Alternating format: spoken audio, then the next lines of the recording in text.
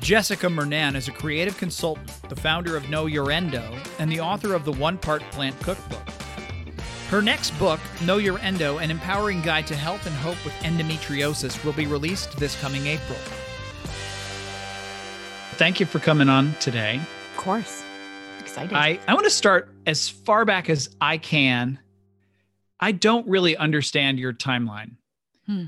When did you work at RSVP Gallery? I worked for Virgil Abloh. You worked for Virgil Abloh. And Okay. I don't want this to be in like the show notes or like the description of me. No. Okay. No. I think he's an incredibly nice guy, but Yeah. I have worked for a few different celebs types. And I feel like it's sometimes so opportunistic when, and I'm not saying you're doing this, but it's no. just I'm going to try to do, I would like to try to do the opposite, actually. Right. Okay. But anyway, so that was, I don't know. That was before he was, 2009? that was when he was with Kanye, but he wasn't like Virgil, like Right. the one name people know him. I don't know how long. That was maybe like 7-8 years ago, maybe. No, it was longer than that. Was it? Yeah. Okay.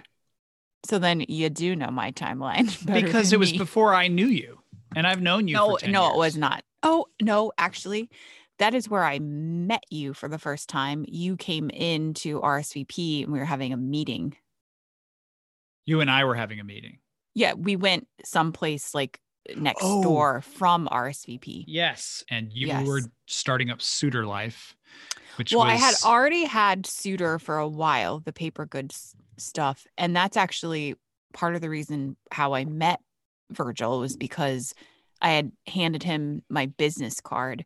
And this was like before people were like, oh my gosh, paper stock. It was something that was important to me. And Right. I handed it to him. He was like, what is this? Like, how did you get it so thick? How did you get it? And I'm like, oh, I do this. This is what I do. So then I did cards for RSVP. And then I came in because I knew one of the other owners to do some stuff with them. So you had Suitor. How did you get into paper? I had a stationery, like a physical store way before that. I had that when I was 23 or 24. I was working at Paper Source, a big paper store. They did wedding invitations. Where are they based? Chicago. Oh, Yeah. so- But then they had stores. They expanded really big. And I studied graphic design in school. And my dream was to design book covers and album covers. And then I got a job at Paper Source designing wedding invitations. And then the woman that I worked with there, we're like, why don't we just do this on our own? So we opened up a stationery store, and the margins on stationery is very low. And so custom is how we made all of our money. So I had originally been in paper goods, and then my partner and I broke up, took a little detour, opened up a bar with another celebrity type person. And during that time, like, I just want to get back to paper goods. It feels like a safe space for me. So then I did round 2 of my paper good life was Suitor. Gotcha. I've had a And lot of jobs. What was the thesis of Suitor? How was it different? Well, it was different in a way that I thought would be great, but I think I was a little early. My minimalist trend, it was just white paper with just black letterpress set type on it. Just that's it. And it was definitely around the time that Rifle Right. Paper Company emerged, which is the polar opposite of what I was doing. It was digitally pressed, it was offset, it was super colorful. It was a little bit of a harder sell for me. But then one of my dreams was to get into the Walker Art Museum, and they bought my stuff, but they bought like 7 packs. And so it was weird because I got into the places that I feel like got what I was doing, but you can't make a living off of 7 packs of stationery. So Right. I made all of my money from custom work, doing business cards and invitations and working with restaurants and brands and things like that to design things for them. But yeah, I don't think I ever want to design again, though. I don't want to revisit that life. Yeah, I can't imagine why. having been there myself. But I can't help but make stuff. I'm making this now. There's something I in a always maker. make stuff. Yeah. And it's so weird because I don't consider, and I think that term maker is very cool and acceptable and everything. I don't know if I consider myself a maker because I guess I think of makers as being more like I sent all my stuff to like the press. Like I'm not printing the stuff myself. Like I don't want to cut it myself. Like I'll just design it and then you do all the rest. Like I wasn't actually, Sure. You're the making designer things with and you have the yeah, aesthetic. right. I believe they call that an aesthete. It's a terrible Yes, name. exactly. And you still are. You still bring that element to everything that you build. You're the contractor. You don't necessarily do the building yourself, but you bring together all the materials, you oversee the project. Yeah, I enjoy telling people what to do. Let's go back before we go forward. I do want to Mhm. hear about what you tell people to do now, today, but how did you get to Chicago? You said you studied graphic design. Where did you study?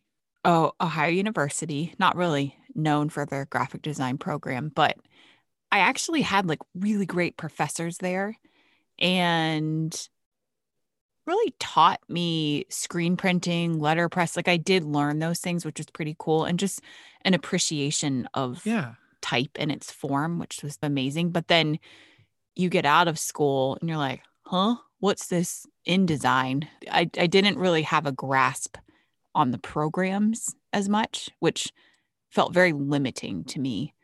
So when I graduated from college, I knew that I didn't want to move to a city where I had to have a car. I felt like my choices were Chicago and New York, and I chose Chicago. I didn't know anybody there.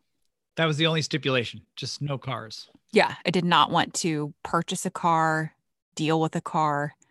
I didn't have one in college, and I had never even bought a car in my life. I would just Right. borrow my parents, so I just didn't want to drive. We have one car in our house, and I live downtown Charleston, in a city where you don't really have to have to go to the beach or something. You need a car, but yeah, I try to drive the least amount possible. Where are you in the city? If people have been to Charleston, they've probably been to Leon's. I live right behind Leon's. So yeah, I mean, Shout out to Mr. Brooks Wrights. Exactly. My heroes. And it's I love this place so much. Yeah.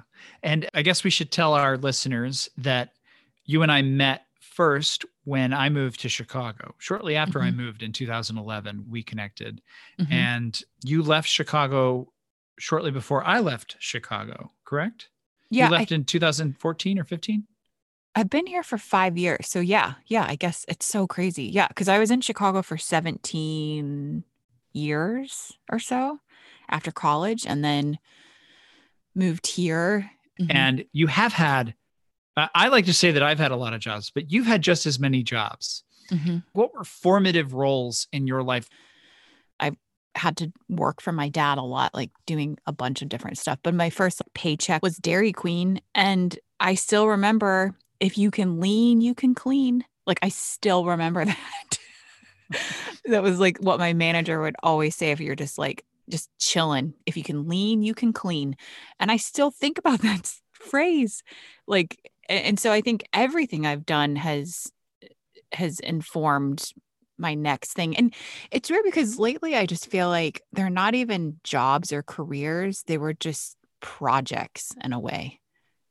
And that's how I've been looking at it lately, because I just finished writing my next book. And as much as I'm so proud of that book, I cannot wait for it to come out. I don't know how much I want to continue in the space that I wrote that book about.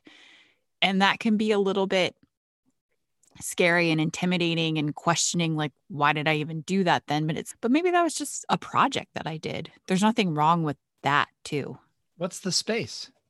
The endometriosis space. And I just finished a book on endometriosis, and I love that community of people. If people don't know what endometriosis is, it's when the type of tissue that lines your uterus grows onto the outside of it and can grow on other parts of your body. It can be a very debilitating and life-altering condition. And I have stage 4. I just wrote a book about it, which is heavily researched, had a lot of doctors and experts in it. And I spent a year of my life doing that. And at the end of it, I'm like, okay, I feel like I am excited about this, but I don't know that I want to be that endo expert for the next 20 years.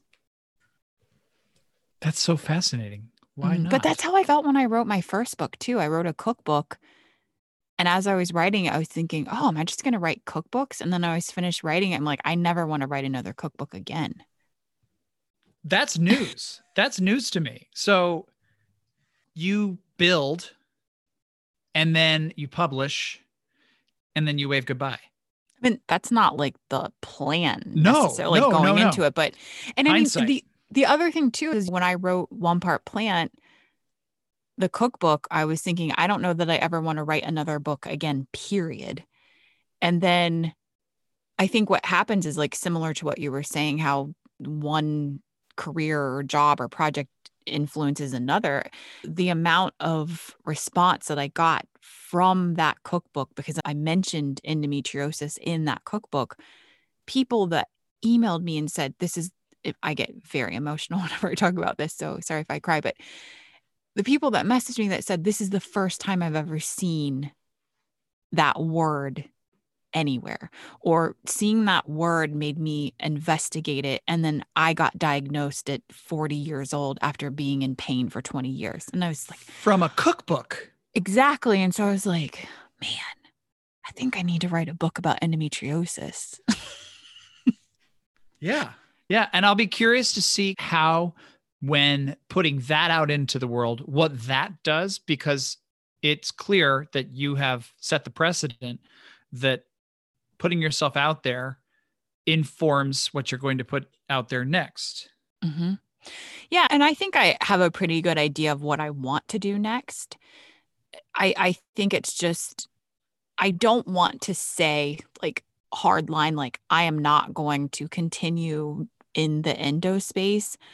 But I think that for me personally, there is a lot of emotion and sadness in that space, because to say that it's debilitating is not even giving it as much as it should. There's people that aren't able to work. There are people that their entire lives have been altered because of this condition. And writing that book was a very emotional and hard thing to do. And I think just because I am so sensitive and empathic, I just don't know if I can continue to be in that space for those reasons too.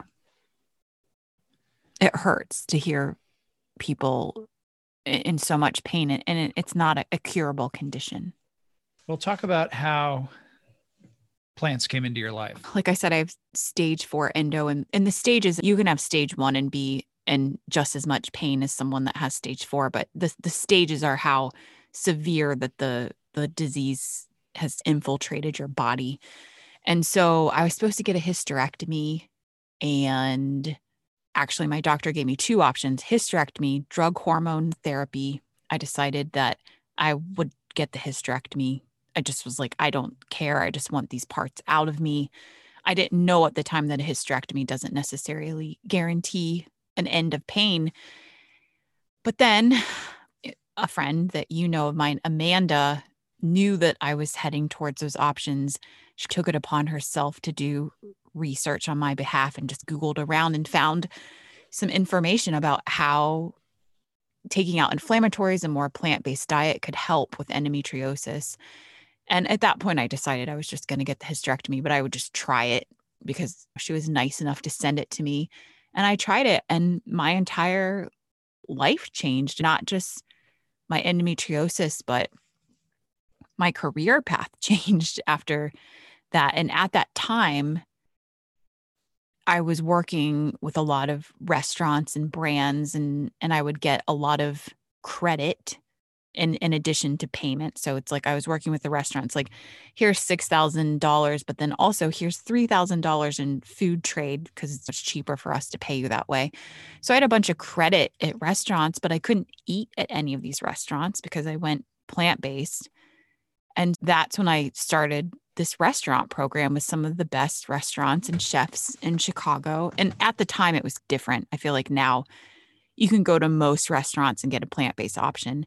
But I started working with them and I was like, look, I've got all this trade at these restaurants. I can't eat at any of them. I know that there's people that are like me that want to experience your restaurant. So let's have a program called One Part Plant. You'll have the option, one plant-based meal. I'll get it a bunch of press. It'll be fun. I'm going to have a website to host all the restaurants as a resource guide. And that's how I got a book deal, the One Part Plant book deal that I got. Unintentional. I was not like setting out to do a cookbook. I'm curious from like where you started after Amanda gave you the notion to try switching to a purely plant-based diet. Mm-hmm. What were some of the early fails? What were some of the early like successes? What were some of the things that you were able to go to these large restaurant groups in Chicago and say, why don't we work together on your version of this? I feel like two separate things. So one, because I feel like I've worked with chefs enough to know they are not interested in me telling them what to make. Yeah. So I was like, not interested in consulting, just an idea. You make your dream dish. And it was kind of a challenge for a lot of them because so many of them relied on the trends of the time, like a lot of duck fat, a lot of butter, a lot of French techniques. I remember one chef, the first chef that just straight up denied me and then called me and said, it was because I'm intimidated by this. I'm intimidated to cook without butter or dairy, but I want to try. And so he tried and it was cool. So I think with those dishes, it was cool because I think a lot of these chefs got very creative. They used what was in season. I think personally for myself, because I didn't know how to cook at all. And here I am attempting this plant-based diet. And again, this is 8 or 9 years ago. So it's before a lot of the trends and the cookbooks and everything that's out now. This is not an exaggeration. For like 2 months, I just ate corn tortillas with salsa on top because like I didn't know what to eat, didn't know how to cook. I was intimidated to try new things because I didn't want to waste money on things that didn't turn out. And then it just got to a point where I'm like, okay, dude, like this diet thing is actually working. This is not a temporary, this is the rest of your life. So you need to try, you need to teach yourself how to cook, and you need to you have to eat more things than tortillas with salsa. And you know what's so funny is I remember so well. We have a mutual friend, Emily Pfeiffer, that now owns one of the most popular restaurants in LA. And this is like before she owned that, but she was still interested in cooking. And I felt so proud that I had made my own salsa and put it on a tortilla, that I took a picture of it and I sent it to Emily. I'm like, look what I just made. And it's just crazy. That's how very little cooking skills I had, that I felt so proud that I had made homemade salsa, which was essentially tomatoes, cilantro, and onions. The Mexican mirepoix. Yeah. When did you realize that you have a voice? When did you realize I can congregate masses around things that I care about? Oh, that's nice of you. I mean, I don't know. It's weird because I think in grade school, middle school, high school, I just remember so well being in grade school. I got made fun of all the time. I was stinky. I was gross. There was never a glimmer of hope of a boy liking me. But with the girls, I felt like I was sort of, and this sounds braggy, but you're asking like the leader in a way, even at a young age, but it didn't extend past that like small group of girls. And I think it's just because I have a general interest in people and their stories. And I mean, I love connecting people. That's one of my most favorite things in the world, is to connect people and make them feel good and make them feel better. So I don't know if it's wanting to be an influencer or whatever word that you want to use. I just genuinely like connecting with people and connecting them to things that might make them feel good. Yeah. The thing that like I find I find fascinating about the people that do that naturally is that so I used to be the kind of person who would begrudgingly do it. Do you know what I mean? Like I would do it and I would feel like pain afterwards when the people that I introduced would go off and make something cool together and I was left in the dust. Or when I would introduce him to another person that I loved and adored, and they would go off and have their own relationship outside of me. Yeah. And it would seem from the outside to be deeper and more meaningful than the relationship that I had with those individuals. I know I'm bearing my soul here a little bit, but I'm wondering if there's been times in your life where you weren't connected with what you were doing. So you felt, I can be in this space, I can be doing these things, but I'm worried that I'm going to lose part of myself in the process, or I'm going to bite off more than I can chew. Have you ever found yourself in a space where you're like struggling with that, with how do I fit in here? Talking about being a leader among the girls, but feeling like an outcast among the boys, stinky or whatever. I can imagine that there's something deeper there, but I can also imagine that there are parts of that have evolved and that you've been able to grow past. Yeah.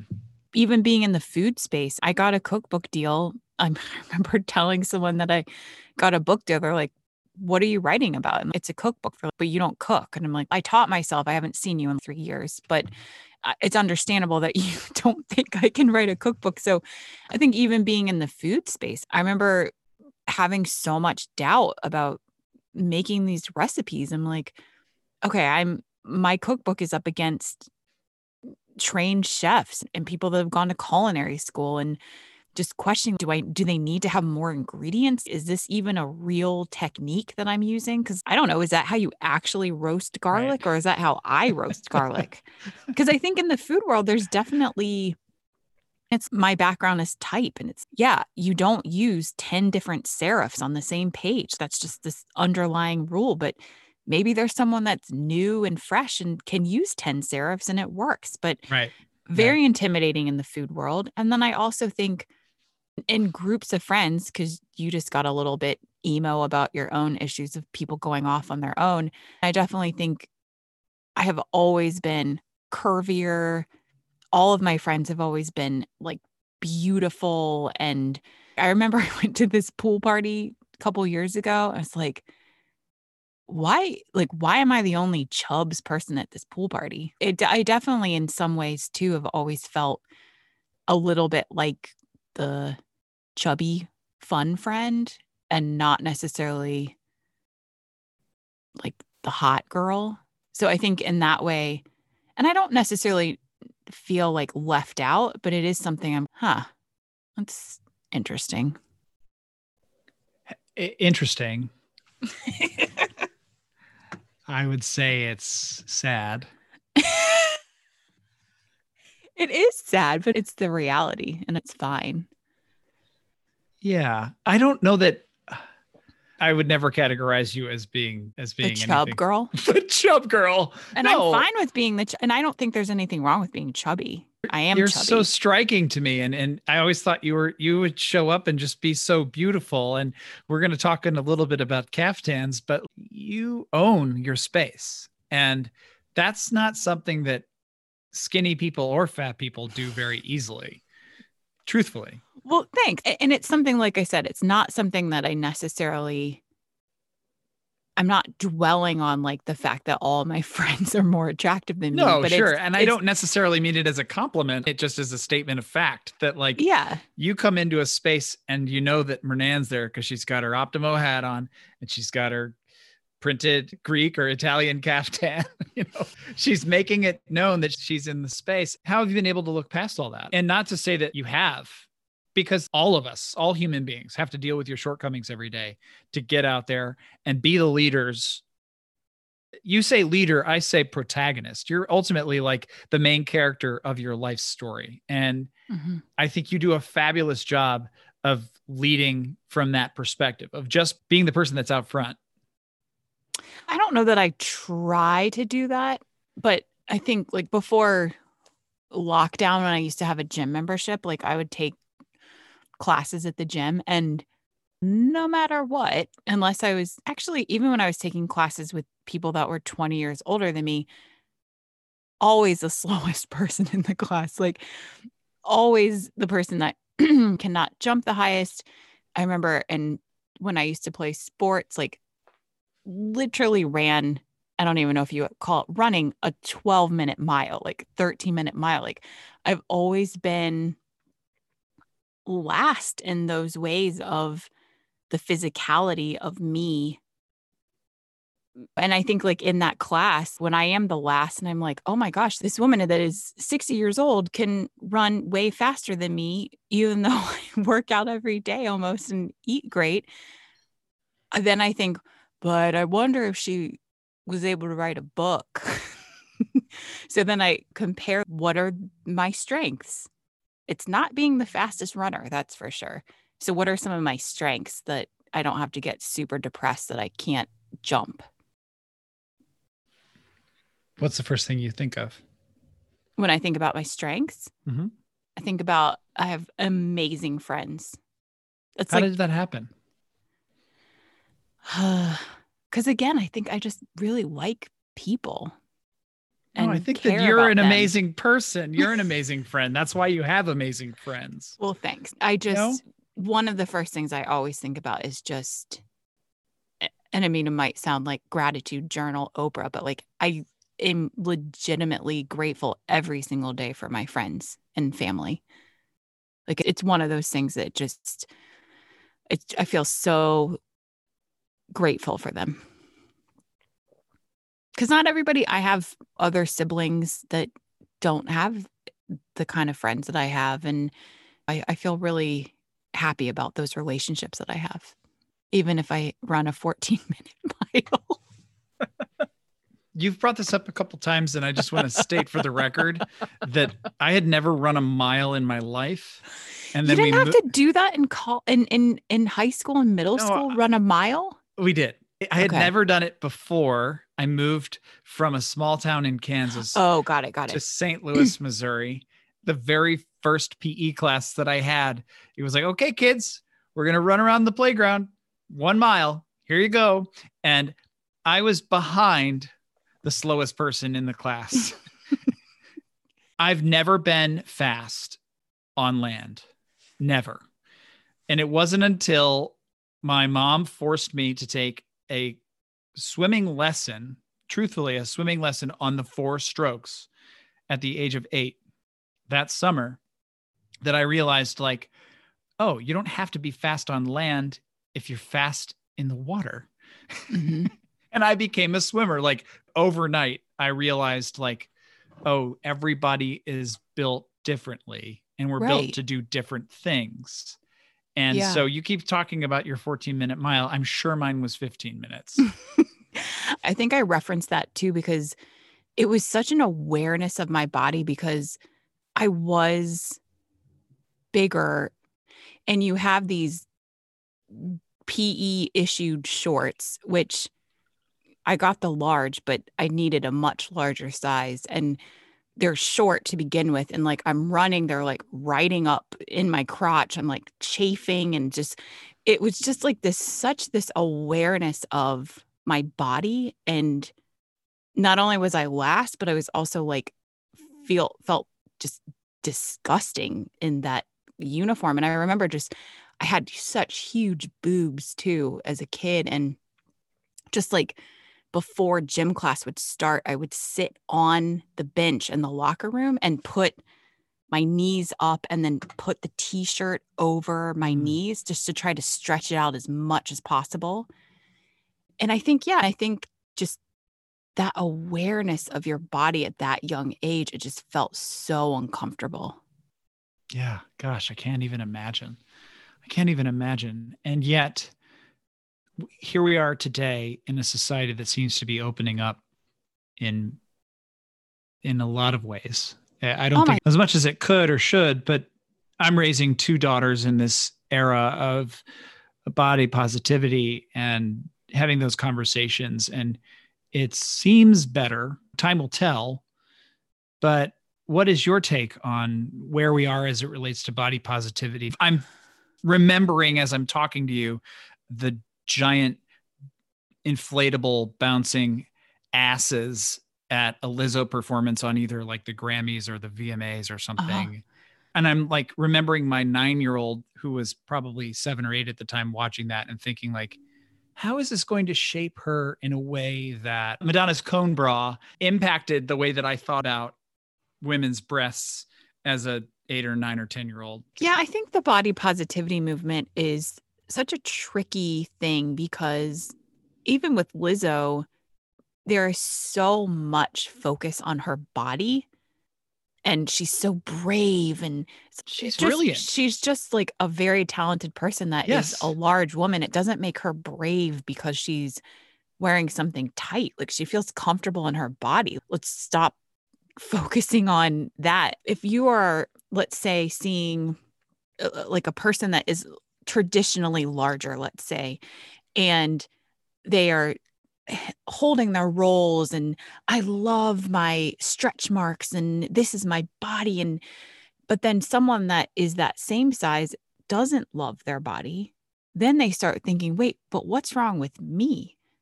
So I talk a lot about this topic on my podcast, and I think we should just strive more towards body neutrality versus, because everyone feels different in their body. And it's like when you see all of this positivity, you're like, but why don't I feel that positive? And I think it can just mess you up even more. But I do think in some ways, whether the Kardashians are problematic, which they are in a lot of ways, I think that with them and some other people, we're at least being more open to bodies that aren't stick straight. And what, their bodies are very manipulated, but they do have hips, they do have ass, they do have boobs. And that's, causing more plastic surgery. But also I think it's like, oh, but there are a lot of different body types. And as you relate it to body neutrality, what I'm hearing in those two words next to each other is let's get beyond our bodies and let's talk about what's going on inside of us. Minds. Yeah, for sure. Souls, stomachs, Yeah. And also I struggle right now a lot with my weight.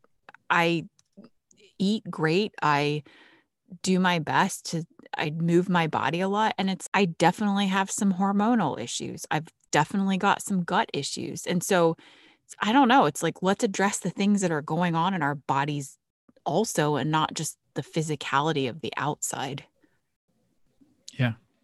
And also let's address our voices and talk about how we can raise the voices that need to be raised and perhaps silence some of the ones that are shaping these constructs, Yeah. And also it's just, if Lizzo was on the cover of Vogue or there's a Black person on the cover of another magazine, it's like the plus size issue, the Black issue. Why don't you just do that all the time? Like, why does it have to be a special issue of a magazine? That's and maybe weird. Not to make it a race thing or a sex thing. Why does there need to be 1 month of the year that we talk about the environment? Why do we need a green issue? Why can't every issue have something to do with education of all kinds, of all walks of life, of all types, is something that we're failing to do at a federal level, that we're failing to do even at a state level. So perhaps our culture should be reflective of that in a way that it hasn't been ever before. And maybe it's up to the culture creators to say to themselves, well, you know what? I'm going to take X number of hours that I used to devote strictly to this one subject, and I'm going to split it up and talk about a number of other subjects and maybe how they relate back to that original subject, because all things are related. Ultimately, it's possible for your job at Dairy Queen to have informed every job you've had before or since, and every version of yourself that you've been before or since. And I really appreciate that. Yeah. I ate a lot of cookie dough at Dairy Queen. I would do this thing. Dan, my husband, thinks this is so gross, but the cookie dough is in the freezer at Dairy Queen. Mm-hmm. So what I would do before my shift started, go back, just load up my apron pockets with the frozen cookie dough. And then throughout my shift, I would just do a little cough, pop in the cookie dough throughout the day. That's Amazing. I worked at PJ Clark's Mm-hmm. in New York City as a bartender and as a server. And our path to the food was through the freezer. Mm-hmm. And every time I passed through the freezer, I smelled the carrot cake. Oh. And I would resist the best I could, but at least once a shift, it seemed like I would go and I would fist an entire slice, Yeah. a 2-handful slice of carrot cake, and I would just put it all in my mouth and keep walking. And I'm sure there was just cream cheese just dripping onto my necktie. Jess, I think we are at the point in the show where we can talk about what's in your cookies this week. Great. And I would love for you to start by telling us about your favorite cookie. Okay, let's just go historically favorite cookie that, like, if I have not been able to stop thinking about the taste, I can't have it now. We've just 'cause it talked would- about cookie dough for 20 minutes. But I would say the Cheryl's cookie. Did you have Oh. Cheryl's cookie? I love Cheryl's cookies. The butterscotch chip Cheryl's cookie. I have not had it in probably 10 years. My dad always used to get them as like a corporate gift or something from someone. Right. So they were always at his, because I didn't live with him, but I would go there for Christmas.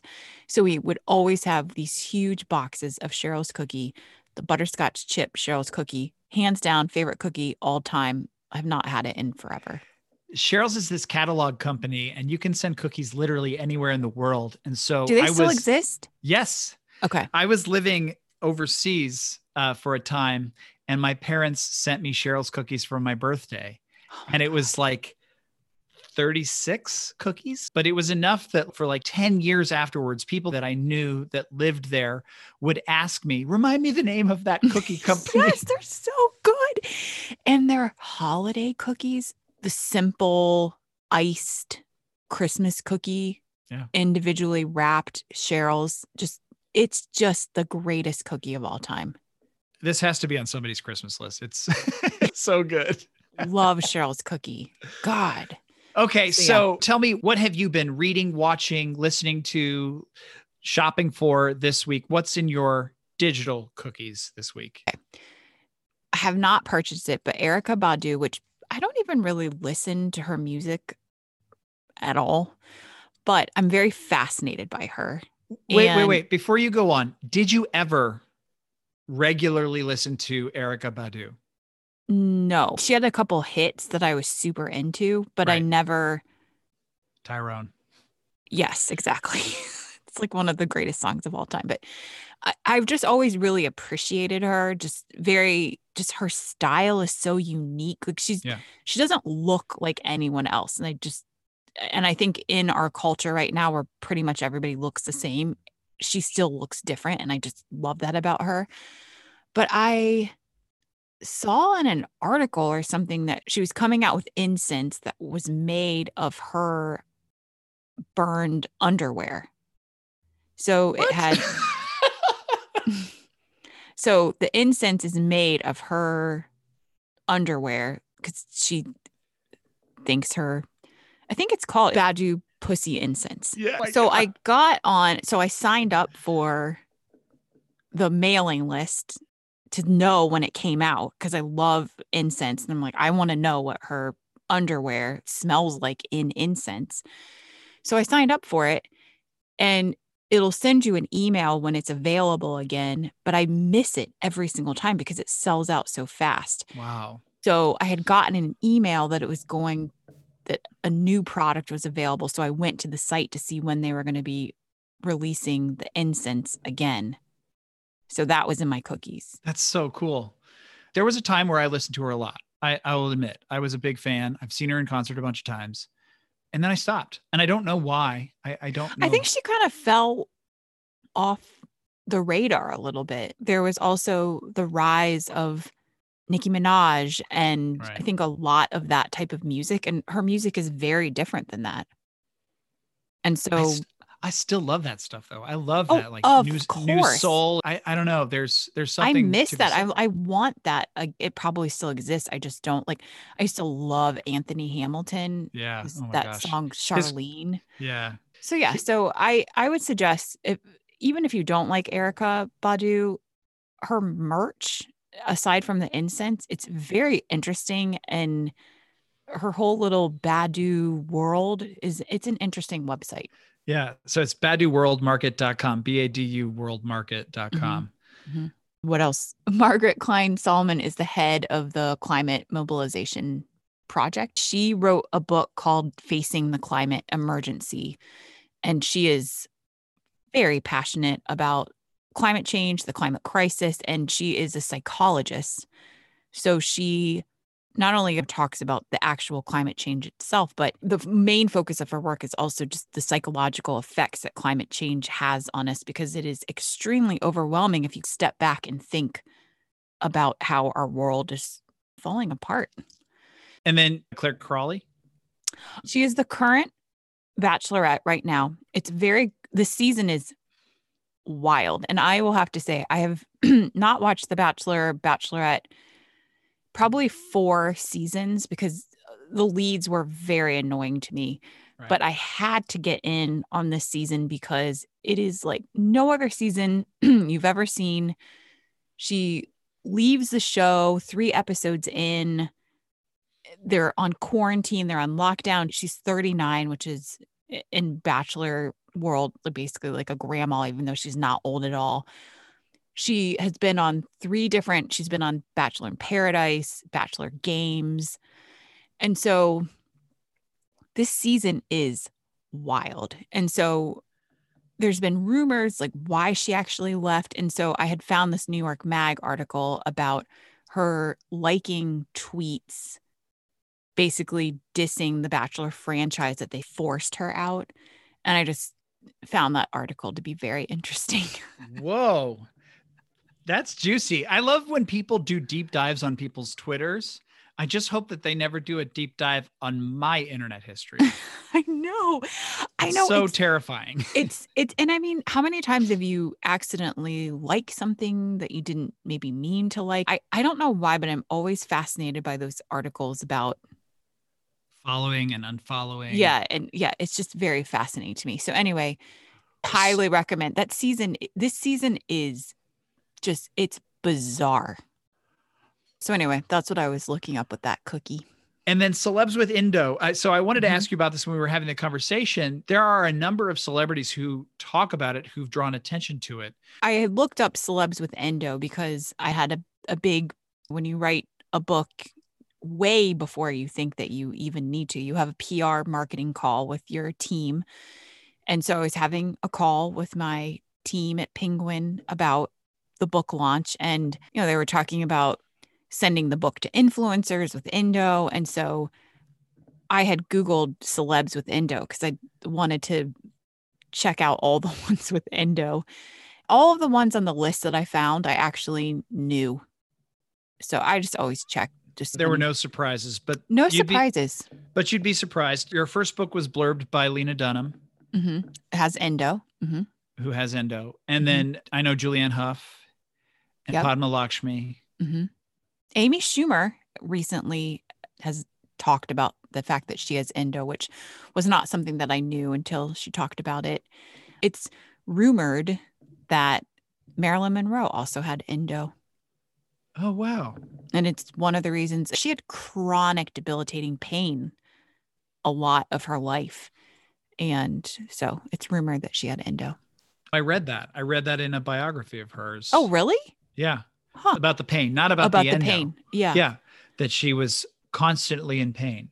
And that was part of the reason that she couldn't sleep, which is what led to her taking barbiturates. It's very sad, but there's a BBC investigation and they interviewed over 13,000 people with endometriosis, and almost 50% of them said they either had suicidal thoughts or had tried to take their life. Wow. And so this is not just a painful period situation. Mentally, it can very much alter your life. Yeah. And we'd connected when you were getting ready to launch knowyourendo.com. Mhm. And you had set a goal for yourself to reduce the number of misdiagnoses. Is that right? Wasn't it Yeah. something like Oh, one? so It takes nice like, that you remember that. Yeah. My goal is just to get the time down. It takes an average of 10 years and 8 doctors to get a diagnosis. That's if you have the luxury, you have the ability to see 8 doctors. And I think we all trust our doctors, right? I mean, I get messages all the time from people that they say I don't have it, but I'm convinced that I do. It's you have to be diagnosed through a surgery. It's not a blood test, it's not an ultrasound. So you have to also be able to have insurance or be able to afford out of pocket a laparoscopic surgery. It's very depressing.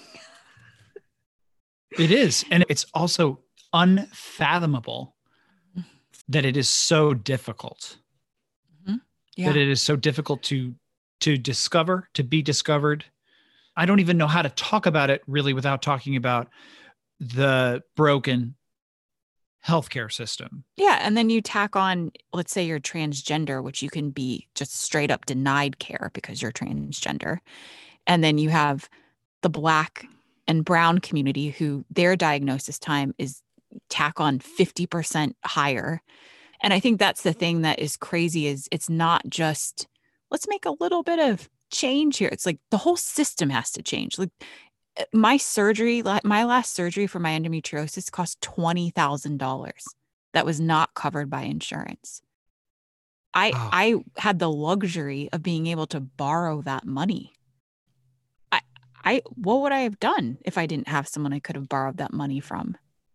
Put it on a credit card? I don't have a credit card limit. That it's writing this book was just I went to bed crying so many nights because I'm like, I want to put a bow on this and end this with a hug and say, you can fix this. And a lot of this care is just not available to people. And until we start talking about that, we're not going to solve problems. yeah. Let's take it to a lighter note. Talk to me about this recipe that I'm going to share with my listeners. You have a young son. How old is Sid now? 6. He just turned 6. Sid is 6. I love that. He's got the greatest name. I'm proud of his name. Yeah, it's truly great. And I love what you're doing to celebrate. Instead of having trick-or-treating, you're making s'mores. We got a little cute patio in our backyard. I never thought we'd even have a backyard living in Chicago for so long. And so Dan had the idea, because we're not going trick-or-treating, he said, I'm going to buy one of those film projector, like a digital projector. We're going to project a fun Halloween movie on our wall. I'm going to get a little fire pit and we're going to make s'mores. And so I think that link I sent you, I was trying to track down vegan marshmallows because marshmallows have gelatin in them, which are animal bones, which kind of gross me out to eat animal bones in my marshmallows. That's so cool. Yeah. Have you ever made marshmallows before? I have not made marshmallows. I actually looked up a couple recipes for vegan marshmallows. I'm like, I'm just going to buy these. Yeah, it's tough. It's actually really hard to make without gelatin. I think so. It's because you can use like aquafaba and all this stuff. I'm like, no, I'll just buy them. I'll support the person that's making these. Yeah. And it's a great idea to buy them vegan because of the fact that they do have gelatin and you just don't need gelatin. No, you don't. And so the company that I ended up finding them, and I knew the company I was thinking about, but I just was like, are there other companies? It's called Dandies. And they make vegan marshmallows. They make big ones, small ones, and they make Halloween ones and Christmas ones. It's pretty cool. And they're from Chicago. Oh, they are? Yeah. I'm going to get some. I'm trying to remember if I've seen them before. They make peppermint ones. Yeah, we got to do that. Yeah. That sounds awesome. Okay. You have an obsession with Dr. Elizabeth Stanley. Oh, yes, I do. Who is it, Dr. Elizabeth Stanley? Okay. Dr. Elizabeth Stanley. I feel like I'm single white femaling her at this point because I talk about her so much. She wrote this book called Widen the Window that is 100,000 times the best book ever written on stress and trauma. And I've read a lot of books on stress and trauma. She is just this amazing person that it's not like some sort of Instagram fake fucking doctor that's like, you should meditate. She has studied trauma and stress and has been through a lot of trauma and stress herself. She is a sexual abuse survivor. She toured what I might have been Afghanistan. I'm not sure. And she actually developed a program to help stress and trauma because she believes that when you have deep trauma, debilitating trauma, that a lot of the practices like breathing, like that can actually trigger those responses because when you are in those very traumatic situations, like what happens to your breathing? So a lot of breath-based meditation does not work for people that have been through a lot of stress and trauma. So she wrote this incredible book about it. I was underlining 1,000 things. It's like Harry Potter thick. And she's just the coolest. She's a psychologist. And I just think everyone should know about her work. She's not on Instagram, which makes her even cooler. I've interviewed her once on my podcast, and I'm actually going to have her back again after we get the election results. Oh, that's so cool. Yeah. I recently saw an XY graph to measure the level of stress of the population of the United States.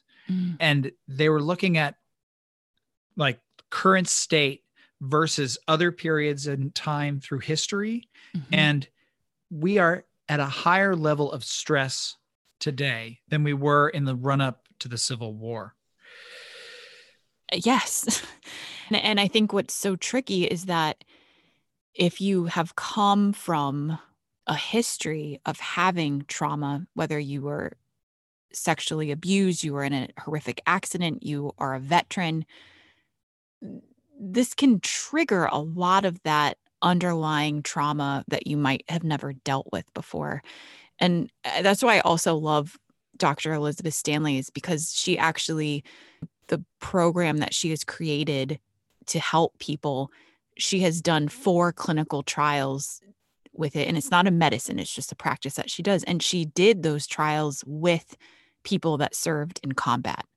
So that have truly faced some of the most significant high stress, traumatic things you'll ever know. Her work is just so special to me. Does she also do any sort of coursework? Yeah, she just actually launched a course that I can send you a link to it. I've been talking to everybody. I'm like, you should take this course. But yeah, she just developed a course. It's launching, I think, November 16th or something. But yeah. Do you find that you have PTSD? 100%. Yeah, for sure. And I think just, we don't need to get deep into it, but I think just there's been the last 5 years of my life has had a lot of traumatic experiences.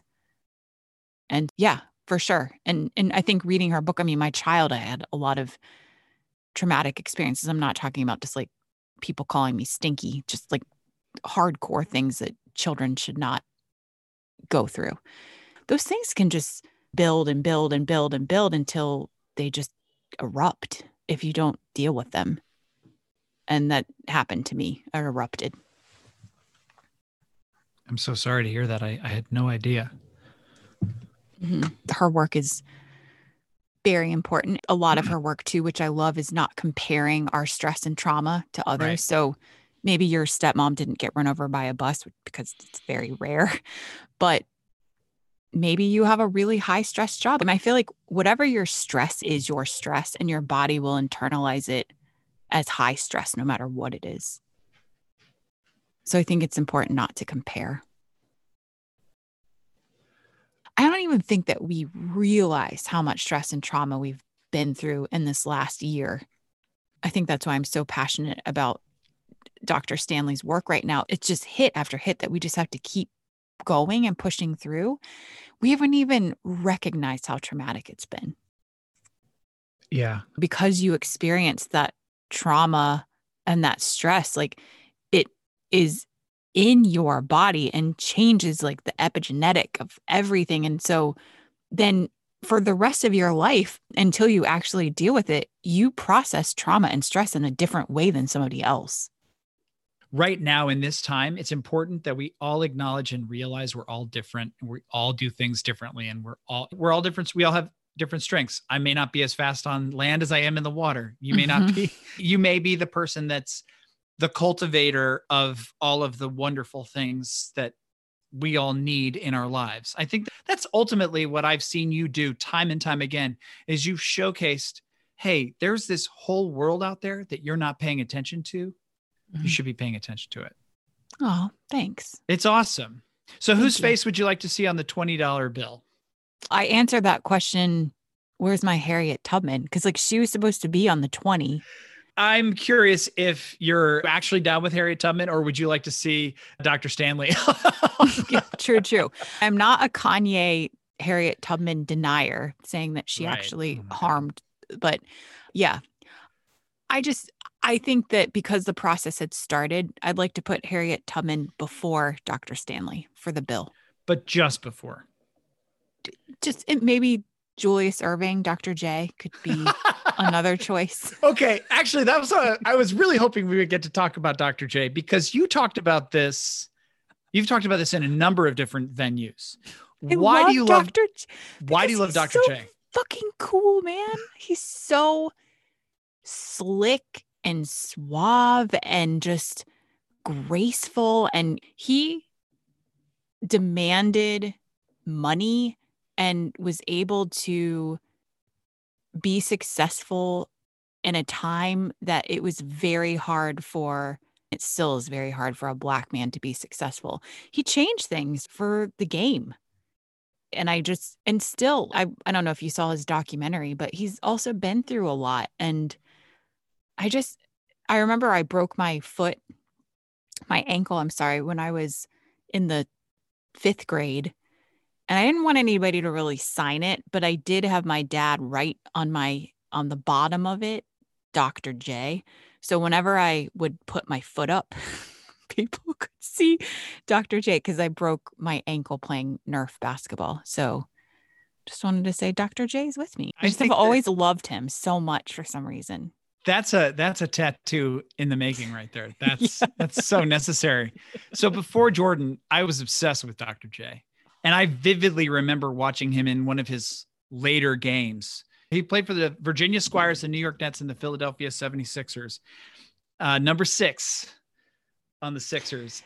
And it's just like when you watch old footage of him, and I don't want to be like, oh, the old times, but when you watch LeBron or somebody like that dunk, it's, oh, that's amazing and it's powerful. But when you watch Dr. J, it's like this symphony or something, the way that he's just moving his body. It's so like long and lean and graceful. It's just such a beautiful image. He danced. He yes, dance. That's what it is. Stretched it out. And Jordan played like that too. There's that great photo though of Dr. J and Larry Bird. Oh my God. It's my favorite photo ever. It needs to be in every sports bar in America. Yes. It's just hands on throats. That's how they played basketball. And it's crazy. The Pistons, that era of basketball, like the Bad Boys, just bring that back to me. You liked that? Everyone's a little bit too pussy now, I feel like. It's just a little bit too, it's just let them play. Yeah. There's a supercut of like early 80s, late 70s basketball on Rex Chapman's Twitter account, which if you don't follow Rex Chapman on Twitter, it's awesome. But it's like just everybody just going at it. It's brawlers. And he has it pinned to the top of his Twitter account. Rex Chapman was a basketball player. He was a high school phenom, played for the University of Kentucky, got into some trouble with drugs and has rehabilitated himself and is like a motivational speaker of the highest order now. And he has the best Twitter account because he collects all of the happiest memes on the internet and he puts them on Twitter. He's one of the reasons that I stay on Twitter. Great. Okay. What article of clothing is your battle armor? Caftan. And why is that? Love caftans.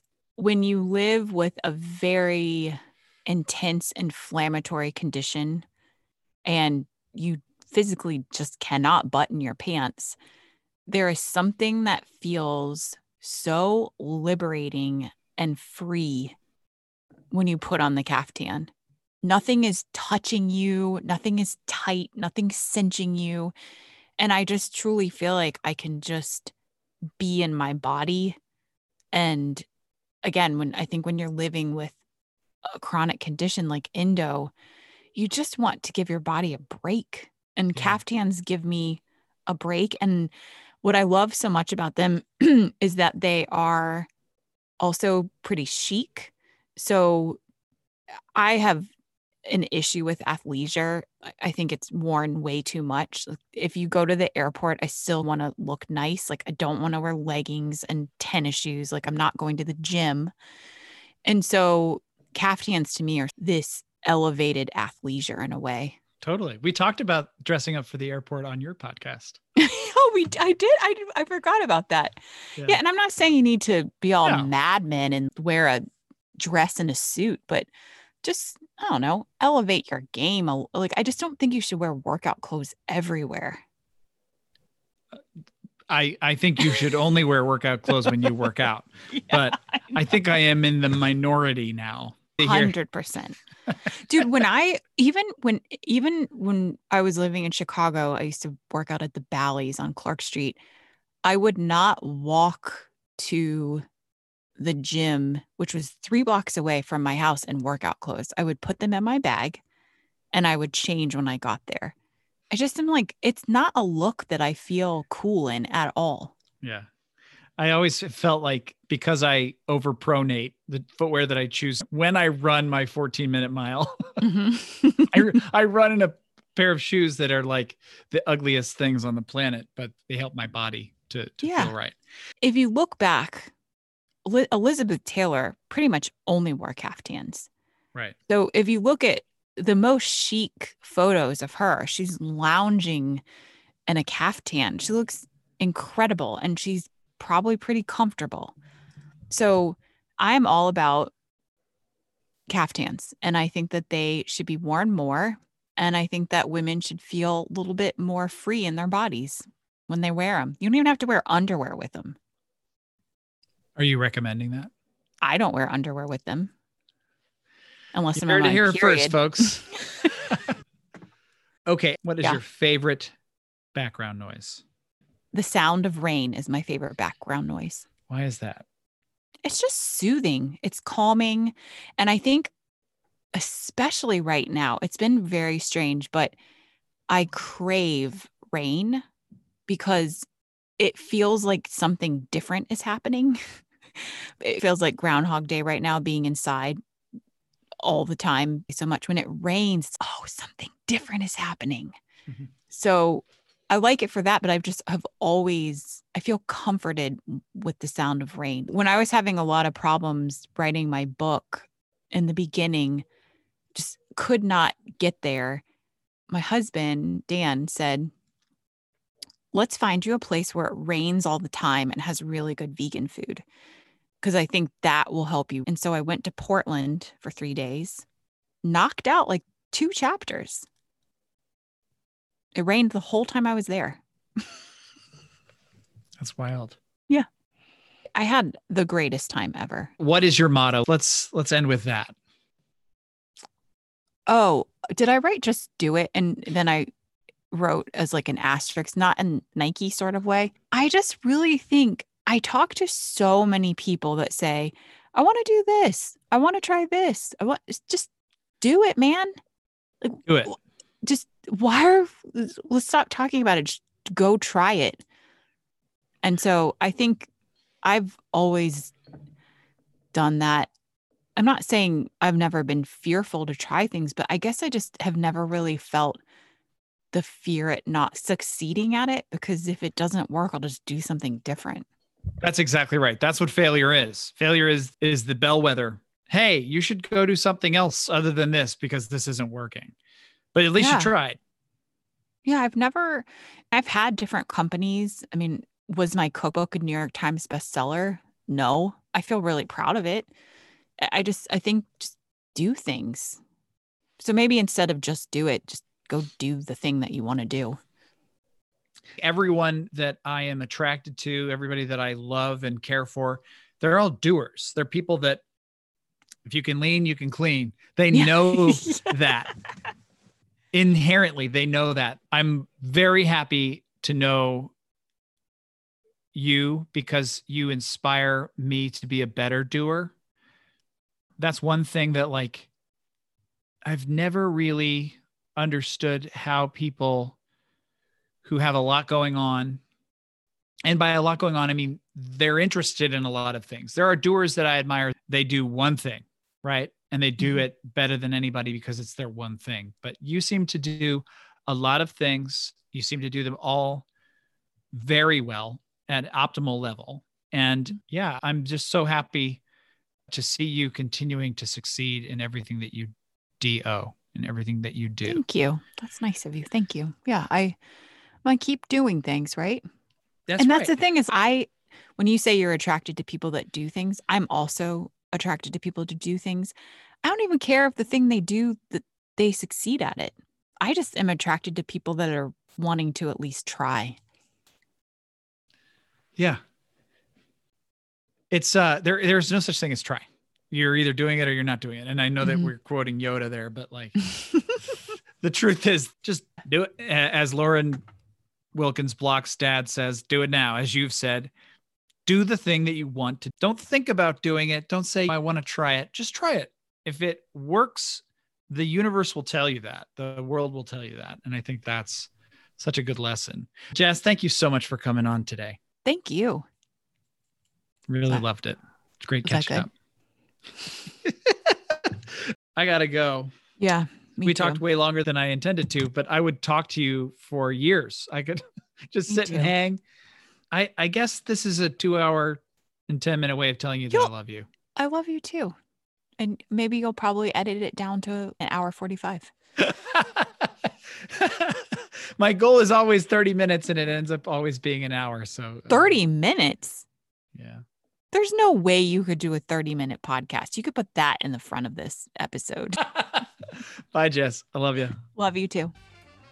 I hope you enjoyed my conversation with Jessica Murnan. Find her work for Know Your Endo at knowyourendo.com and learn more about her and subscribe to her popular podcast at jessicamurnan.com. That's JESSICAMURNANE.com. I hope you'll join me next week when my guest will be Lean Luxe founder Paul Munford. This is the Know First Podcast. The Know First Podcast is a production of All Plat Out. Our theme song is That's Right by Pop Villains. Thanks to Marla, Stella, and Ruby. Stay safe, stay healthy, and know first who you are.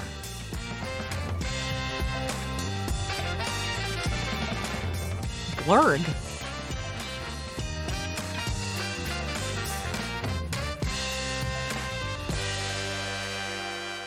Blurg. Bye, Jess.